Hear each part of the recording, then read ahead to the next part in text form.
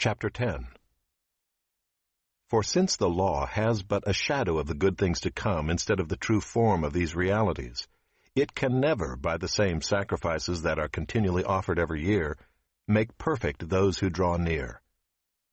Otherwise, would they not have ceased to be offered, since the worshippers, having once been cleansed, would no longer have any consciousness of sins? But in these sacrifices there is a reminder of sins every year. For it is impossible for the blood of bulls and goats to take away sins. Consequently, when Christ came into the world, he said, "Sacrifices and offerings you have not desired, but a body have you prepared for me. In burnt offerings and sin offerings you have taken no pleasure. Then I said, Behold, I have come to do your will, O God, as it is written of me in the scroll of the book." When he said above, "You have neither desired nor taken pleasure in sacrifices and offerings and burnt offerings and sin offerings," these are offered according to the law. Then he added, "Behold, I have come to do your will." He does away with the first in order to establish the second. And by that will we have been sanctified through the offering of the body of Jesus Christ, once for all. And every priest stands daily at his service, offering repeatedly the same sacrifices, which can never take away sins. But when Christ had offered for all time a single sacrifice for sins, he sat down at the right hand of God, waiting from that time until his enemies should be made a footstool for his feet. For by a single offering he has perfected for all time those who are being sanctified. And the Holy Spirit also bears witness to us, for after saying, "This is the covenant that I will make with them after those days, declares the Lord. I will put my laws on their hearts and write them on their minds." Then he adds, "I will remember their sins and their lawless deeds no more." Where there is forgiveness of these, there is no longer any offering for sin. Therefore, brothers, since we have confidence to enter the holy places by the blood of Jesus, by the new and living way that he opened for us through the curtain, that is, through his flesh, and since we have a great priest over the house of God, let us draw near with a true heart in full assurance of faith, with our hearts sprinkled clean from an evil conscience, and our bodies washed with pure water. Let us hold fast the confession of our hope without wavering, for he who promised is faithful. And let us consider how to stir up one another to love and good works, not neglecting to meet together, as is the habit of some, but encouraging one another, and all the more as you see the day drawing near. For if we go on sinning deliberately after receiving the knowledge of the truth, there no longer remains a sacrifice for sins, but a fearful expectation of judgment, and a fury of fire that will consume the adversaries. Anyone who has set aside the law of Moses dies without mercy on the evidence of 2 or 3 witnesses. How much worse punishment, do you think, will be deserved by the one who has trampled underfoot the Son of God, and has profaned the blood of the covenant by which he was sanctified, and has outraged the Spirit of grace?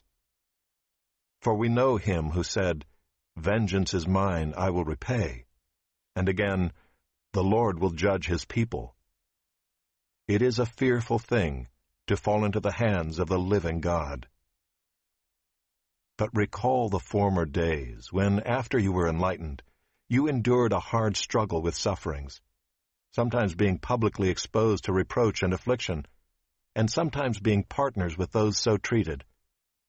For you had compassion on those in prison, and you joyfully accepted the plundering of your property, since you knew that you yourselves had a better possession and an abiding one.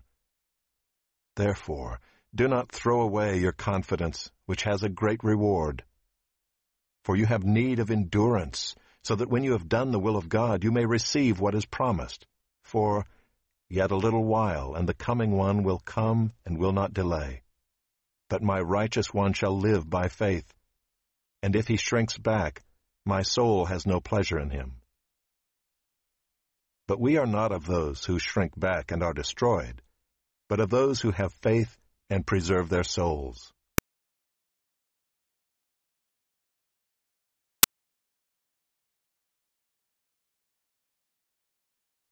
Hebrews chapter 10. 10 verse 1. The law was only a shadow of the good things that were to come. It pointed forward to the person and work of Christ, but it was a poor substitute for reality. To prefer the law to Christ is like preferring a picture to the person represented. It is an insult to His Majesty.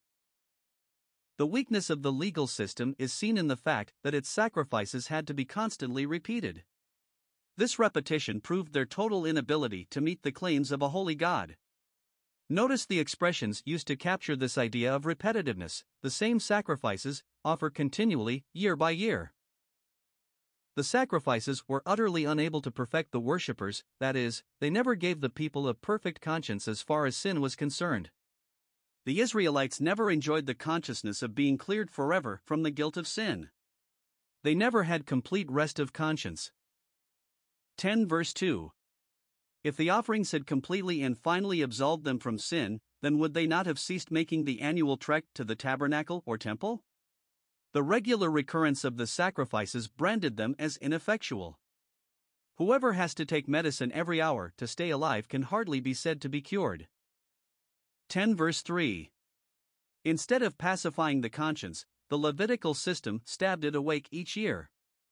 Behind the beautiful ritual of the Day of Atonement lurked the annual reminder that sins were only being covered, not removed. 10 verse 4. The blood of bulls and goats simply did not have the power to take away sins. As mentioned previously, these sacrifices dealt with ritual errors. They gave a certain ceremonial cleansing, but they were utter failures as far as providing satisfaction for man's corrupt nature or for his evil deeds. 10 verse 5. In contrast to the weakness of the Levitical offerings, we come now to the strength of the superlative sacrifice of Christ. By way of introduction, we are permitted to hear the Savior's soliloquy at the time of his incarnation. Quoting from Psalm 40, he noted God's dissatisfaction with the sacrifices and offerings of the Old Covenant. God had instituted these sacrifices, yet they were never his ultimate intention. They were never designed to put away sins, but rather to point forward to the Lamb of God who would bear away the sin of the world. Could God be pleased with rivers of animal blood or with heaps of animal carcasses? Another reason for God's dissatisfaction is that the people thought they were pleasing him by going through ceremonies while their inward lives were sinful and corrupt. Many of them went through the dreary round of sacrifices with no repentance or contrition. They thought that God could be appeased with their animal sacrifices, whereas he was looking for the sacrifice of a broken heart. They did not realize that God is not a ritualist. Dissatisfied with the former sacrifices, God prepared a human body for his Son, which was an integral part of his human life and nature. This, of course, refers to the unfathomable wonder of the incarnation when the eternal Word became flesh so that, as man, he might die for men. It is interesting that the clause "a body you have prepared for me," adapted from Psalm 40 verse 6, is capable of two other meanings. In that psalm it reads, "My ears you have opened," and in the margin it says, "Ears you have dug for me." The open ear, of course, signifies that the Messiah was always ready to receive his instructions from God and to obey them instantly. The dug ear may be an allusion to the Hebrew slave, Exodus 21 verses 1 to 6, whose ear was bored with an awl to the door as a sign that he willingly indentured himself to his master forever. In his incarnation, the Savior said, in effect, "I love my master. I will not go out free." 10 verse 6. Continuing the quotation from Psalm 40, the Messiah repeated that God took no pleasure in burnt offerings and sacrifices for sin. The animals were unwilling victims whose blood was powerless to cleanse. Also, they never represented God's ultimate desire. They were types and shadows looking forward to the sacrifice of Christ. As an end in themselves, they were valueless. 10 verse 7. What did bring pleasure to God was the Messiah's willingness to do the will of God, no matter what the cost might be. He proved his willing obedience by offering himself on the altar of sacrifice. As our Lord uttered those words, he was reminded that from the beginning to the end of the OT, it is witnessed of him that he took wholehearted delight in accomplishing God's will. 10 verse 8. In verses 8 to 10 the writer gives the spiritual significance of the soliloquy.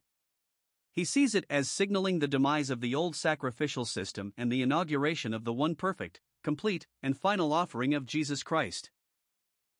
He repeats the quotation from Psalm 40 in condensed form to emphasize God's lack of pleasure in the sacrifices that were offered according to the law. 10 verse 9. Then the writer sees significance in the fact that immediately after declaring God's displeasure with the old, the Messiah stepped forward, as it were, to do the thing that would please the heart of his Father. The conclusion: he takes away the first that he may establish the second, that is, he abolishes the old system of offerings that were required by law, and introduces his own great sacrifice for sin. The legal covenant retires to the wings of the stage as the new covenant moves to the center. 10 verse 10. By that will of God, to which Jesus was utterly obedient, we have been sanctified through the offering of the body of Jesus Christ once for all. George Landis comments. This is a positional sanctification, as is the case all through Hebrews with the exception of 12:14, and is true of all believers, 1 Corinthians 6 verse 11, and not merely of a few advanced Christians. It is accomplished by the will of God and the sacrifice of Christ. We are set apart by God, to God, and for God. It is not to be confused with the progressive work of God's Spirit in the believer through the Word, John 17 verses 17 to 19, 1 Thessalonians 5 verse 23. 10 verse 11. The ministry of every Aaronic priest is now contrasted sharply with that of Christ. The former stood daily in the performance of their duties. There was no chair in the tabernacle or temple. There could be no rest because their work was never completed. They repeatedly offered the same sacrifices. It was an unending routine which left sins untouched and the conscience unrelieved. These sacrifices could never take away sins. Aaron, writes A.D. Bruce, though an important personage within the Levitical system, was after all but a sacerdotal drudge ever performing ceremonies which had no real value. 10 verse 12. Our blessed Lord offered a single sacrifice for sins. None other would ever be needed. No blood, no altar now. The sacrifice is o'er. No flame, no smoke ascends on high. The Lamb is slain no more. But richer blood has flowed from nobler veins to purge the soul from guilt and cleanse the reddest stains. Horatius Bonar. Having finished the work of redemption, he sat down in perpetuity at the right hand of God, J.N.D. This verse may correctly be punctuated to read either he offered one sacrifice for sins forever, or that he forever sat down. Both are true, but we tend to believe that the latter is the correct interpretation. He is seated uninterruptedly because sin's tremendous claim has been settled forever. He is seated at the right hand of God, the place of honor, power, and affection. Someone may object that he cannot be seated forever since he will one day rise in judgment. There is no contradiction here, however. As far as making an offering for sin is concerned, he is sat down in perpetuity. As far as judgment is concerned, he is not seated forever. 10 verse 13. He waits till his enemies are made his footstool, till the day when every knee will bow to him, and every tongue acknowledge him as Lord to the glory of God the Father. Philippians 2:10, 11. This will be the day of his public vindication on earth. 10 verse 14. The surpassing value of his offering is seen in that by it he has perfected forever, or in perpetuity, those who are being sanctified. Those who are being sanctified here means all who have been set apart to God from the world, that is, all true believers. They have been perfected in a twofold sense. First, they have a perfect standing before God, they stand before the Father in all the acceptability of His beloved Son.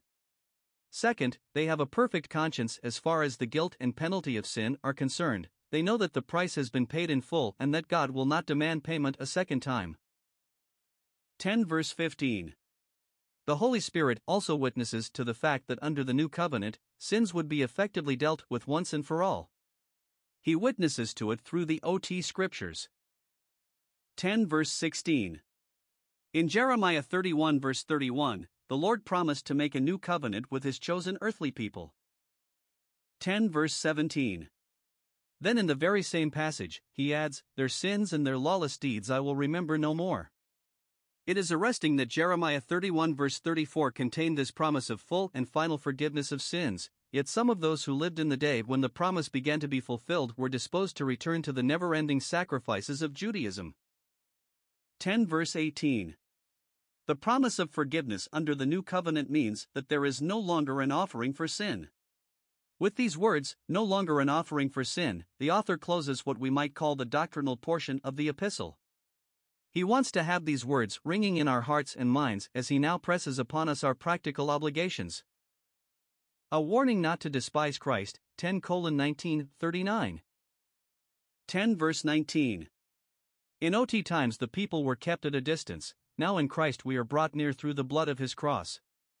Therefore we are encouraged to draw near.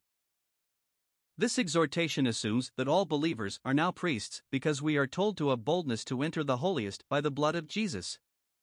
The common people during the Jewish economy were barred from the holy place and the most holy place. Only the priests could enter the first room, and only the high priest could enter the second. Now that is all changed. God has no special place where only a special caste of men may approach him. Instead, all believers may come into his presence by faith at any time and from any place on earth. Through the veil God bids me enter. By the new and living way. Not in trembling hope I venture. Boldly I his call obey. There, with Christ my God, I meet God upon the mercy seat. All the worth I have before him is the value of the blood I present when I adore him. Christ, the first fruits, unto God. Him with joy doth God behold. Thus is my acceptance told. Author unknown. 10 verse 20. Our approach is by a new and living way. New here may have the meaning of newly slain or newly made. Living seems to be a reference to Jesus in resurrection, therefore, to a living Savior. This way was opened through the veil, that is, his flesh. This clearly teaches that the veil between the two compartments of the tabernacle was a type of the body of our Lord. In order for us to have access into God's presence, the veil had to be rent, that is, his body had to be broken in death. This reminds us that we cannot draw near by Christ's sinless life, but only by his vicarious death. Only through the mortal wounds of the Lamb can we go in. Every time we enter God's presence in prayer or worship, let us remember that the privilege was bought for us at tremendous cost. 10 verse 21. We not only have great confidence when we enter the presence of God, we also have a great high priest over the house of God. Even though we are priests, 1 Peter 2 verse 9, Revelation 1 verse 6, yet we still need a priest ourselves. Christ is our great high priest, and his present ministry for us assures our continued welcome before God. 10 verse 22. Let us draw near. This is the believer's blood-bought privilege. How wonderful beyond all words that we are invited to have audience, not with this world's celebrities, but with the sovereign of the universe.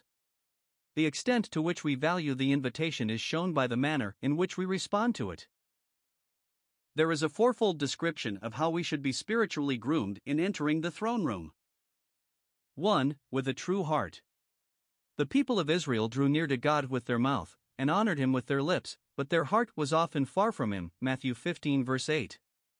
Our approach should be with utter sincerity. 2. In full assurance of faith. We draw near with utter confidence in the promises of God and with the firm conviction that we shall have a gracious reception into his presence. 3. Having our hearts sprinkled from an evil conscience. This can be brought about only by the new birth. When we trust Christ, we appropriate the value of his blood. Figuratively speaking, we sprinkle our hearts with it, just as the Israelites sprinkled their doors with the blood of the Passover lamb. This delivers us from an evil conscience. Our testimony is, conscience now no more condemns us. For his own most precious blood, once for all has washed and cleansed us. Cleansed us in the eyes of God.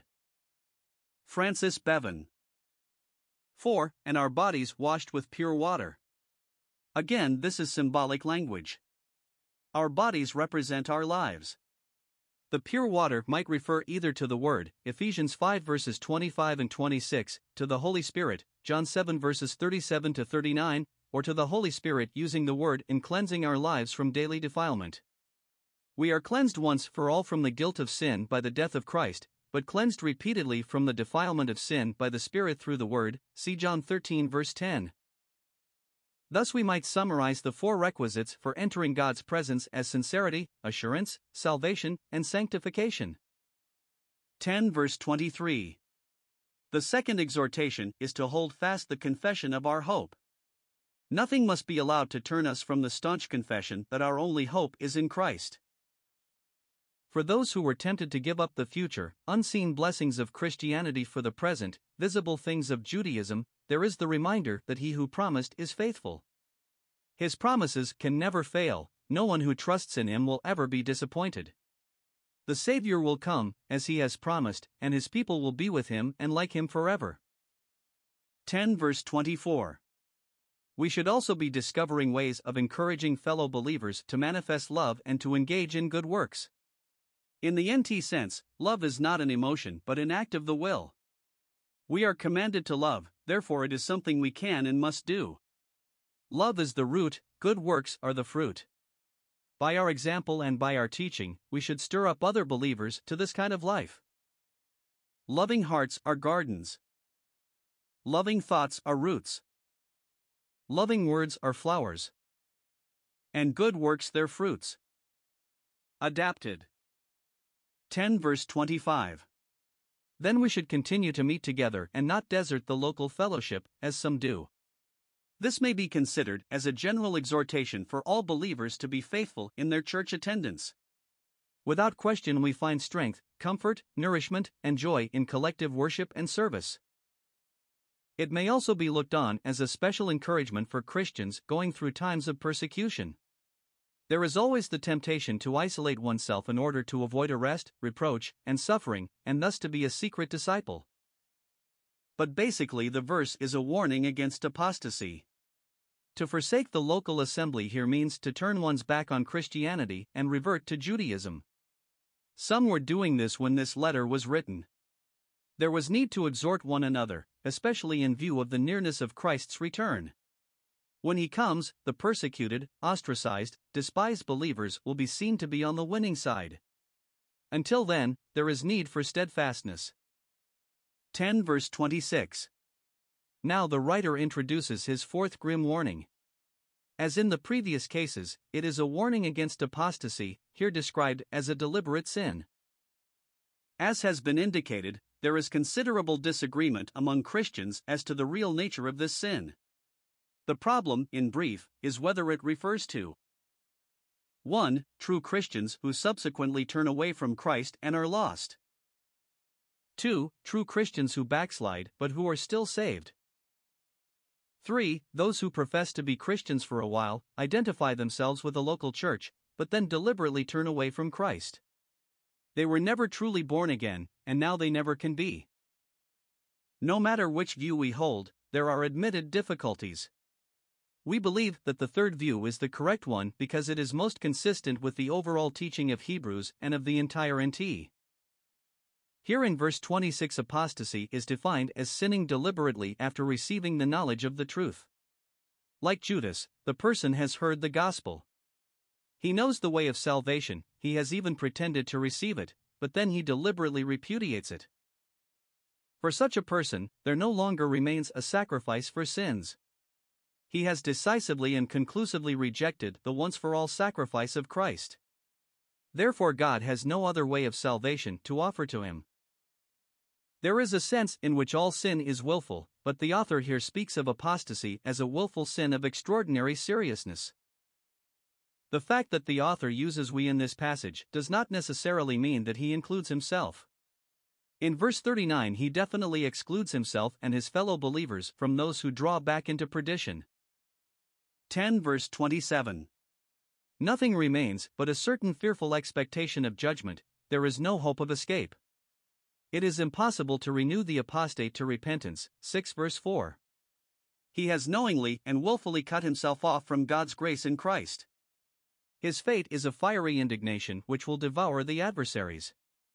It is pointless to haggle over whether this means literal fire. The language is obviously designed to denote punishment that is dreadfully severe. Note that God classes apostates as adversaries. This indicates positive opposition to Christ, not a mild neutrality. 10 verse 28. The doom of the lawbreaker in the OT is now introduced to form a backdrop against which to contrast the greater doom of the apostate. A man who broke Moses' law by becoming an idolater died without mercy when his guilt was proven by the testimony of 2 or 3 witnesses, Deuteronomy 17 verses 2 to 6. 10 verse 29. The apostate will be counted worthy of much worse punishment because his privilege has been much greater. The enormity of his sin is seen in the 3 charges that are leveled against him. 1. He has trampled the Son of God underfoot. After professing to be a follower of Jesus, he now brazenly asserts that he wants nothing more to do with him. He denies any need for Christ as Savior and positively rejects him as Lord. In Japan, there is a crucifix which was used by the government in days of persecution. It was placed on the ground, and everybody had to tread on the face of the crucified. The non-Christians did not hesitate to tread on his face, the real Christians refused and were killed. The story goes that the face of Jesus was worn down and marred by people trampling on it. 2. He has counted the blood of the covenant by which he was sanctified a common thing. He counts as useless and unholy the blood of Christ which ratified the new covenant. He had been set apart by this blood in a place of external privilege. Through his association with Christian people, he had been sanctified, just as an unbelieving husband is sanctified by his believing wife, 1 Corinthians 7 verse 14. But that does not mean that he was saved. 3. He has insulted the Spirit of grace. The Spirit of God had illuminated him concerning the good news, convicted him of sin, and pointed him to Christ as the only refuge of the soul. But he had insulted the gracious Spirit by utterly despising him and the salvation he offered. 10 verse 30. Willful repudiation of God's beloved Son is a sin of immense magnitude. God will sit in judgment on all who are guilty of it. He has said, "Vengeance is mine, I will repay," see Deuteronomy 32 verse 35. Vengeance in this sense means full justice. When used of God, it has no thought of vindictiveness or of getting even. It is simply the meting out of what a person actually deserves. Knowing the character of God, we can be sure that he will do as he has said by repaying the apostate in just measure. And again, the Lord will judge his people. God will avenge and vindicate those who truly belong to him, but here in verse 30, the obvious reference is to judgment of evil people. If it causes difficulty to think of apostates being spoken of as his people, we should remember that they are his by creation and also for a while by profession. He is their creator though not their redeemer, and they once professed to be his people, even though they never knew him personally. 10 verse 31. The abiding lesson for all is this: do not be among those who fall into God's hands for judgment, because it is a fearful thing. Nothing in this passage of Scripture was ever intended to disturb and unsettle the minds of those who truly belong to Christ. The passage was purposely written in its sharp, searching, challenging style so that all who profess the name of Christ might be warned about the terrible consequences of turning away from him. 10 verse 32. In the remaining verses of chapter 10, the writer gives 3 strong reasons why the early Jewish Christians should continue steadfastly in their allegiance to Christ. 1. Their former experiences should stimulate them. 2. The nearness of the reward should strengthen them. 3. The fear of God's displeasure should deter them from going back. First of all, then, their past experiences should stimulate them. After they professed faith in Christ, they became the targets of bitter persecution, their families disowned them, their friends forsook them, and their foes hounded them. But instead of producing cowardice and fear, these sufferings strengthened them in their faith. Doubtless they felt something of the exhilaration of being counted worthy to suffer dishonor for his name, Acts 5 verse 41. 10 verse 33. Sometimes their suffering was individual, they were taken out alone and publicly exposed to abuse and affliction. At other times, they suffered with other Christians. 10 verse 34. They were not afraid to visit those who were prisoners for Christ, even though there was always the danger of guilt by association. When their goods were confiscated by the authorities, they accepted it joyfully. They chose to be true to Jesus rather than to keep their material possessions. They knew that they had an inheritance incorruptible and undefiled and that does not fade away, 1 Peter 1 verse 4. It was truly a miracle of divine grace that enabled them to value earthly wealth so lightly. 10 verse 35. The second great consideration is this: the nearness of the reward should strengthen them. Having endured so much in the past, they should not capitulate now. The author says in effect, don't miss the harvest of your tears, F. B. Meyer. They were now nearer to the fulfillment of God's promise than ever before. This was no time to turn back. Don't throw away your trust now, it carries with it a rich reward in the world to come, JBP. 10 verse 36.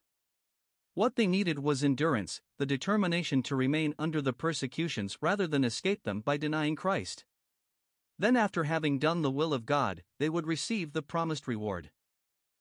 10 verse 37.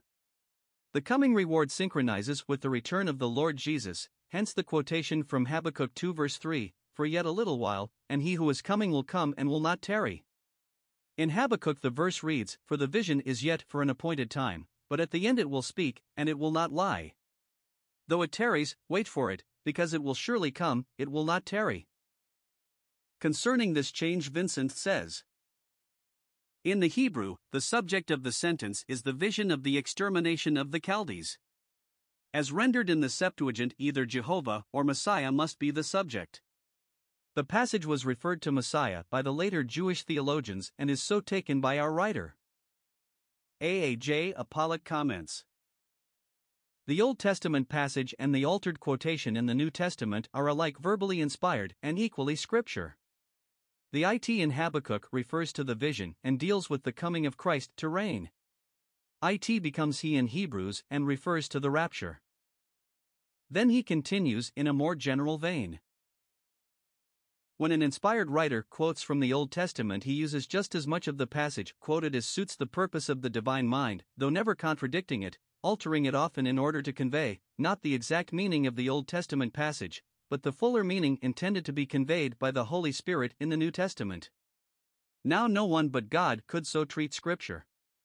The fact that it is done, and done largely, is another claim to inspiration.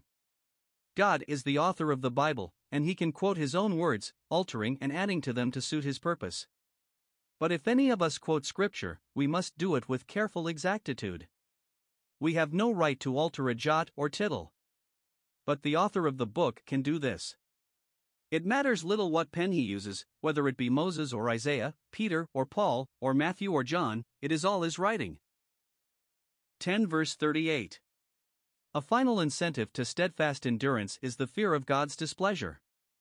Continuing the quotation from Habakkuk, the author shows that the life that pleases God is the life of faith. Now the just shall live by faith. This is the life that values God's promises, that sees the unseen, and that perseveres to the end. On the other hand, the life that displeases God is that of the man who renounces the Messiah and returns to the obsolete sacrifices of the temple. But if anyone draws back, my soul has no pleasure in him. 10 verse 39. The writer quickly dissociates himself and his fellow believers from those who draw back to perdition. This separates apostates from genuine Christians. Apostates draw back and are lost. True believers believe and thus preserve their souls from the doom of the renegade. With this mention of faith, believe and faith are the same root word in Greek. The groundwork is laid for a fuller discussion of the life that pleases God. The illustrious 11th chapter follows quite naturally at this point.